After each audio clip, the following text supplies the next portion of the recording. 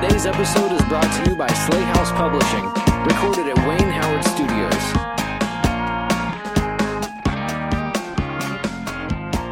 Jeremy, I did some math, and I know that's always a dangerous thing, but I calculated if time passed in the movie theater at the same rate that time passes on the beach in M. Night Shyamalan's new movie, Old, we would have lost approximately 3.5 years of our lives watching that movie.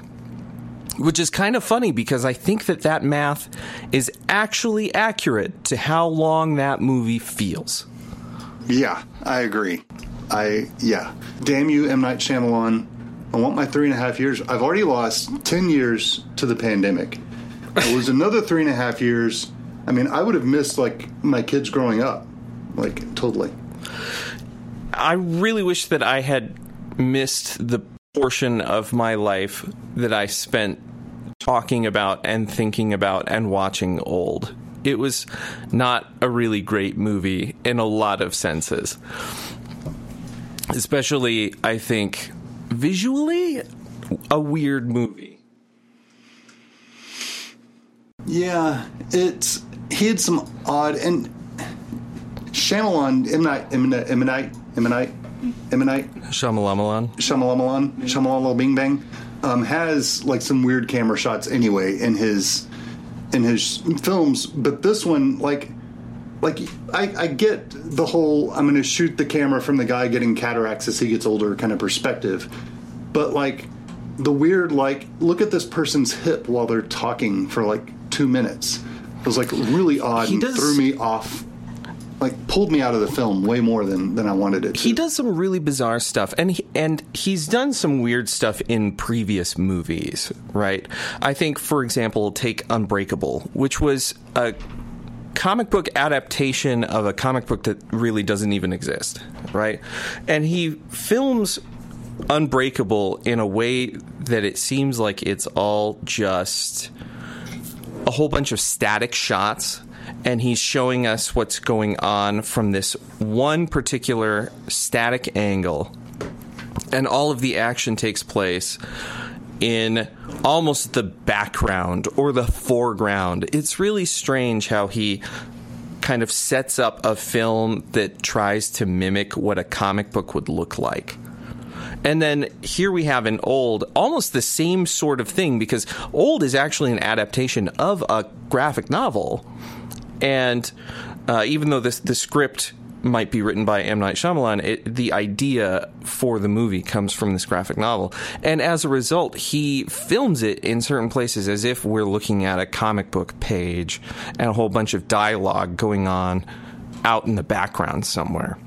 Let's do that real quickly, too. Let's give credit where credit's due. So, written by M. Night Shyamalan, directed by M. Night Shyamalan, produced by M. Night Shyamalan, gaff by M. Night Shyamalan, mic by M. Night Shyamalan, catering by M. Night Shyamalan, He has his hands.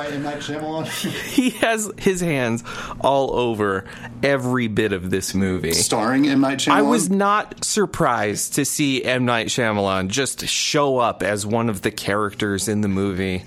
He's been doing that for a while, but it felt especially kind of weird. It was can you just not? Did you run out of money to cast someone in this role of person who just says numbers to people? I don't know why we have this star-studded cast of heavy hitters. I mean, Gael Garcia Bernal from Mexican cinema. He's got that again.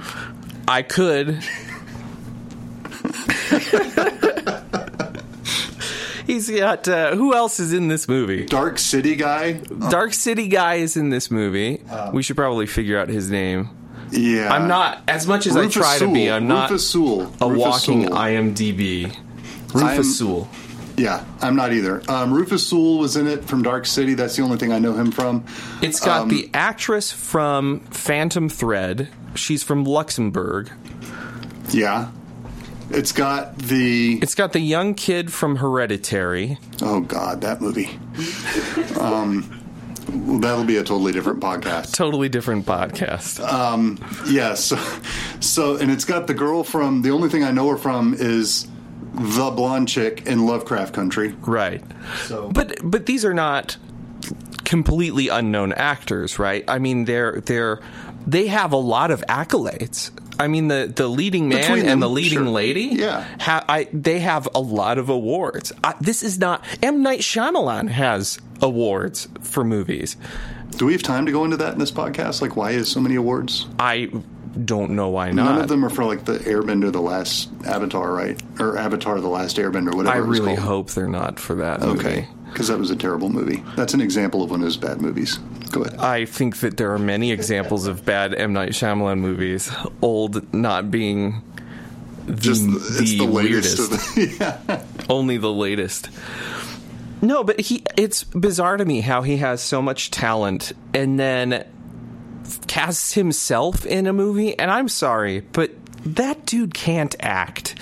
He is the most wooden of all of the actors in this movie, which is kind of hilarious because I think that as great a cast as he made, these actors just do not know what to do with this script. Well, and that's something else. Like, I know he receives accolades for a lot of his films, or for some of his films, but personally, if I were going by old just by itself, he can't write either. Like, this script is just terrible. It is terrible. Here's what makes the script so bad. I think we've talked a lot about horror. We're about to talk about a lot of horror on this podcast. Mm-hmm. I'm trying to come up with a general definition of what is horror and what makes horror successful. And I think for me, what makes horror stand out is always going to be that human element. How does the human condition reflect, or how is it reflected in the horror or horrific situations we find our characters in, right? So when we change the rules of something, let's say we have a slasher who's running around a sorority and murdering people, how then do we react to that particular instance? How do we react to that situation? I want to see him get introspective. I want to see him sit down and say, wait a second, what am I doing with my life? And should I really be murdering these sorority girls? And if you say yes, then why? What have the sorority girls done for me to murder them? Or perhaps we focus on the way in which maybe sorority culture should become more aware of its... I'm joking. I'm joking. But perhaps, Greek life on the whole needs to reflect on its positions of privilege, right? Or the way in which they kind of conduct themselves, kind of universally. If you act one way in a terrifying situation, but you act one way in a different situation, how is that consistent with your character, or is there something that needs to change? I don't know. I'm not saying that we have to treat every sorority slasher like it's brilliant literature or brilliant cinema, but I do think that what horror needs to do oftentimes is try to dig deep into what is the human condition and how do we react to adversity or to adverse situations. And so in Old, M. Night Shyamalan gives us a new weird situation in which you sit on a beach and you age incredibly quickly. And as a vehicle for analyzing the human experience, I think that this could present something really interesting. It could be one of the best episodes of Twilight Zone that anyone has ever written. And yet, it ends up being the worst episode of Lost. It's just so unfocused. It's so miscast. It's so miswritten. It's bizarre. So from my standpoint, I really like what you're saying about that. But the way I'm going to think about it, I think, through the other episodes and through this episode also, is I'm looking at it from a standpoint of craft, right? Because that's what I am. I'm a writer. And so I'm really interested in how these authors and these directors and screenwriters make these choices craft-wise to get to that point. So how do they determine or define what horror is from a craft perspective? So the thing that I'm working off of is this basic principle between two ideas, plot-driven and character-driven. And so when I think about, like, plot-driven, most plot-driven stories or movies that I've seen have been total schlock. Like, I have not really enjoyed them. But to me, there's a difference, and I want to make this distinction between character-driven and character study. Because character studies in these films and in movies and stuff tend to be really slow. They're diving into the multiple layers of the characters. And so there isn't a lot of action to push that along, more it's internalized. Character-driven can still have a lot of action. What that means, though, is that the character is so really well developed that the choices are honest to the character, and that's what drives the plot. And I don't think in Old there was that great character development. So I guess the real question is, I mean, do we think that characters like mid-sized sedan are well-written characters? I can't believe that was the name of a rapper. That was a real character in this movie. Like, I'm not up on my hip-hop like like Curtis has just cringed from that. I'm not up on like hip hop like culture nowadays. I mean, I remember days of like Bone Thugs and Harmony and Eazy-E, but mid-sized sedan. It sounds like M. Night Shyamalan also doesn't know anything about hip-hop and was like, what would be a kind of generic hip-hop artist's name? Mid-sized sedan. Mid-sized sedan is no longer as popular. Like, people are more like interested in SUV now. I think he was just mad that his parents named his sister Prius. What a weird movie, and what a weird choice. I think you're right. A movie like this, he's doing a concert tour with his country counterpart, Pickup Truck. Pickup Truck. now live in concert, Pickup Truck and Mid-Size Sedan. Mid-Size Sedan. Catch him at your latest drive-thru.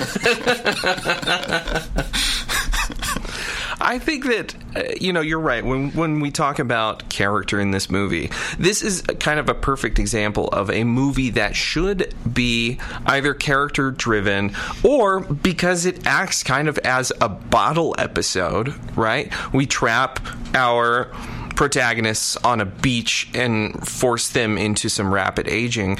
It should be something like a character study. This should be an opportunity for us to really get to know who are these characters, what are their motivations, what are they learning through this process. And I think Shyamalan pays some lip service to that idea with his two leading characters. However, I don't think that he does that very successfully because his focus the entire time is not on the human element of how are they being impacted by this accelerated aging process, but instead on trying to answer the question of, well, why are they aging so quickly in the first place? So let's address something really quickly before we dive into that, and that is this idea of, is there such a thing as... And I've got a couple of examples in mind of character-driven genre work. And so some books and movies that come to mind for me are, I think we both just finished reading this, Stephen Graham Jones' The Only Good Indians. Absolutely. Lots of action, lots of horror, character-driven. Stephen King's It, character-driven. The plot advances by the choices by the characters, and they all make sense. Star Wars. Yeah. The original Star Wars, very character-driven. Absolutely. A lot of Stephen King's work, I was going to say, is very character-driven. Mm-hmm. I mean, I just finished reading Pet Sematary not too long ago, and that was absolutely a very character-driven horror story. It can be done really, really effectively, really, really well. And it makes the horror all the more palpable when you have strong characters that are making these decisions. Absolutely. And unfortunately, I don't think that Shyamalan keeps that perspective in this film. It's so plot-oriented. It's so driven by the mystery of what makes the beach such a weird place, and not by how are these characters interacting with each other through this process. How are these characters growing? Which is odd because they're certainly aging, but not necessarily growing. Like, I'm thinking of the actual dialogue from the film, and wasn't it like Rufus Sewell who's like, why do you keep spouting these statistics or numbers or something at us? And the main character, whose name is Guy, so that's easy to remember, and this guy says, I'm an actuary. And like every fucking line of dialogue out of his mouth is like, 1 in 9 people will die on this beach. I mean, it's like, that's all he is. It's his whole personality. It's a shtick. I mean, it's weird to me, too, how these actors take this script and seemingly do nothing with it. Again, coming back to this strange idea for casting. We have a Mexican leading man, we have a Luxembourgian leading woman, and then we have American kids. They're supposed to be a couple with American children. And let's be clear, they're not just like, she's not from Luxembourg and speaks with like a slight European or British accent, and he's not very thick pronounced accent. And I'm not going to suggest that these families don't exist. I apologize if you're one of those families and we're casting doubt on your existence. What I'm saying is that it's such a bizarre casting for a movie. It's already a kind of a weird, eclectic cast of faces from a whole bunch of movies. But it's just strange to me that we would have this couple. It's like, where did these... They say something like they live in Vancouver, but I'm like, but where did you meet? Like, but then they talk about living, like the kids talk about living in Philadelphia or something. Like, yeah, later on. He's an actuary and she's a museum curator. Did they meet up on Tinder? Like, I don't understand. Maybe the T-Rex fell on her and he came to assess the damage. See, these are the kinds of things that I wanted M. Night Shyamalan. Well, not only this, but did you notice, like, the one little boy, he's like 6, and you're right, he has no discernible accent from either one of them at all. But then by the time he's 50, he's played by, like, a British or by an actor of some other... It's not an American actor. And his accent's coming through at 50 years old. So it's like this kid who has no accent, like, develops an accent when he's older? Listen, I know why that happened.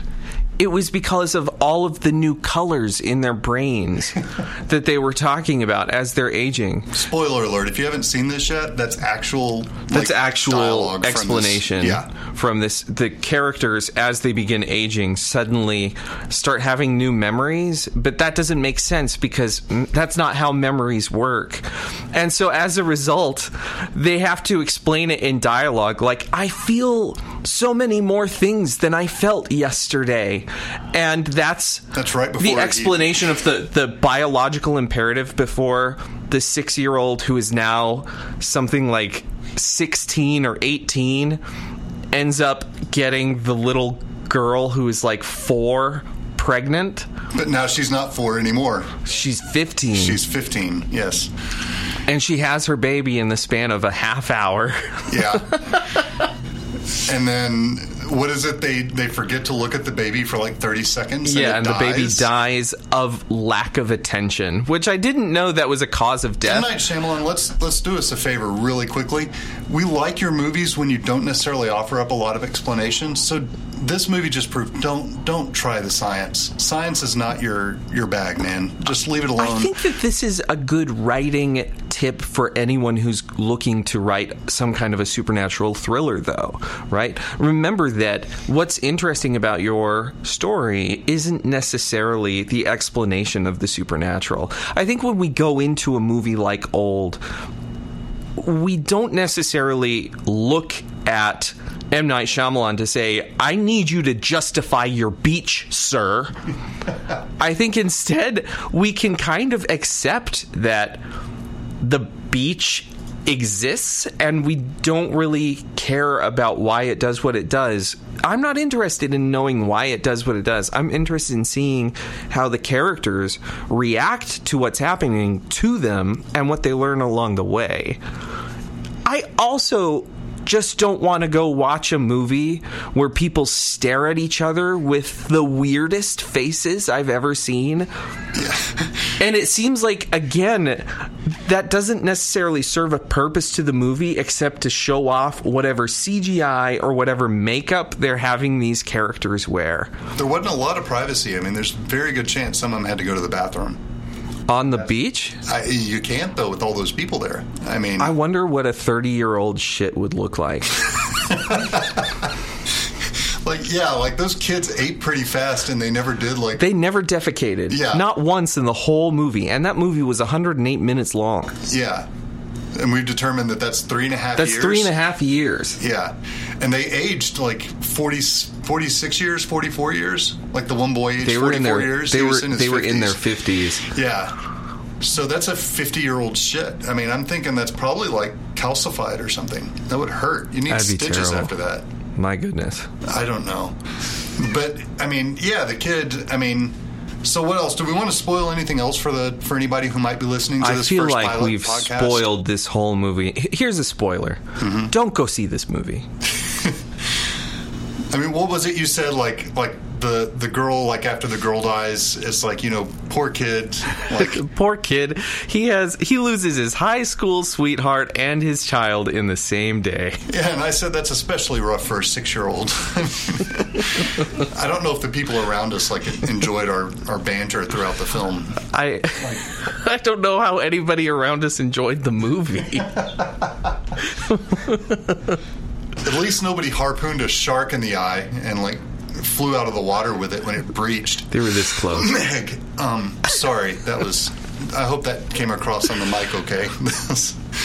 Jason Statham. Damn Jason you. Statham. Well, this won't be the last bad movie I'm sure we'll see. I'm sure this won't be the last bad movie that M. Night Shyamalan makes. I hope not. I mean, we got to have some kind of fodder for our up-and-coming podcast. He's just keeping that content rolling for us. Keeping that content. So we're actually Slay House Publishing, and our goal is to... We're out of Northwest Arkansas, and our goal is to publish about 4 to 5 books a year to start. So we have our first book out. It's called A Mind Full of Scorpions, and it's on our website. The links to it are on our website, as well as takes you to Barnes & Noble and Amazon. So if you have a preference from who you order, then it's there. It's available to all major bookstores. It's just a matter of if they're going to carry it. Our next book is planned to be an anthology of classic genre tales, because our publishing house is going to focus on science fiction, fantasy, horror, mysteries, and thrillers. And so I think our classic anthology is a good mix of this. That should be out later this year. We're also going to have a collection of short stories from up-and-coming writers, and then maybe a second novel coming out in the spring. And that's kind of our publishing plan. But we wanted to do this podcast to kind of keep our audience on thinking about us pretty regularly. There we go. We can edit that, I guess.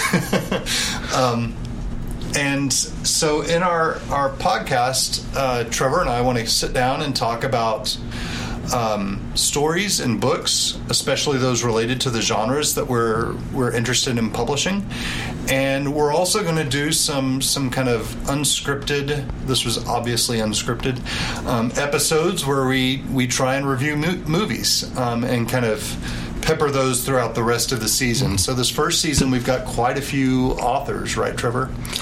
We do. We have about 12 authors, I think, from all over the place. We are starting off with conversations about horror greats like Shirley Jackson and H.P. Lovecraft and Joe Hill, as well as some lesser known... We'll get to that. We'll also talk about some lesser known horror greats, I think, like Horacio Quiroga, or who else was on our list? I knew you were going to ask me, and I forgot to get a list pulled up on it. Who else is on our list? It's not important. No, it isn't.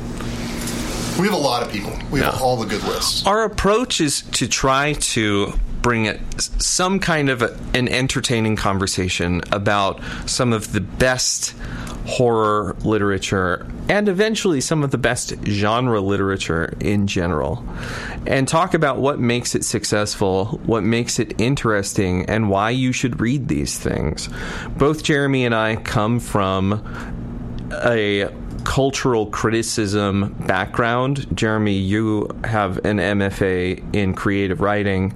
I have a master's degree in Spanish literature, as well as most of a PhD in comparative literature and cultural studies. I say most of a PhD. I don't think I'll ever finish it, but I have all of that training, and I have nothing to do with it. Try. I gave it the old, the old, graduate school try. I did 3 rounds. That's how masochistic I am. Yeah, so we're definitely going to be doing this. We've got a Patreon set up. We're going to do a Kickstarter for our particular projects, for our particular printed projects. That'll be released here within a few weeks. We're going to start the podcast pretty regularly in September with fresh content, probably a new episode about every 2 weeks, I think, and then peppered through that whenever a new movie comes out that might be up our alley. We might just sit down and shoot out a quick episode to help kind of review and talk about that movie and let you all know if it's worth going to see or not. And we'll keep you informed. We also have a Patreon to go along with our podcast because everything costs money.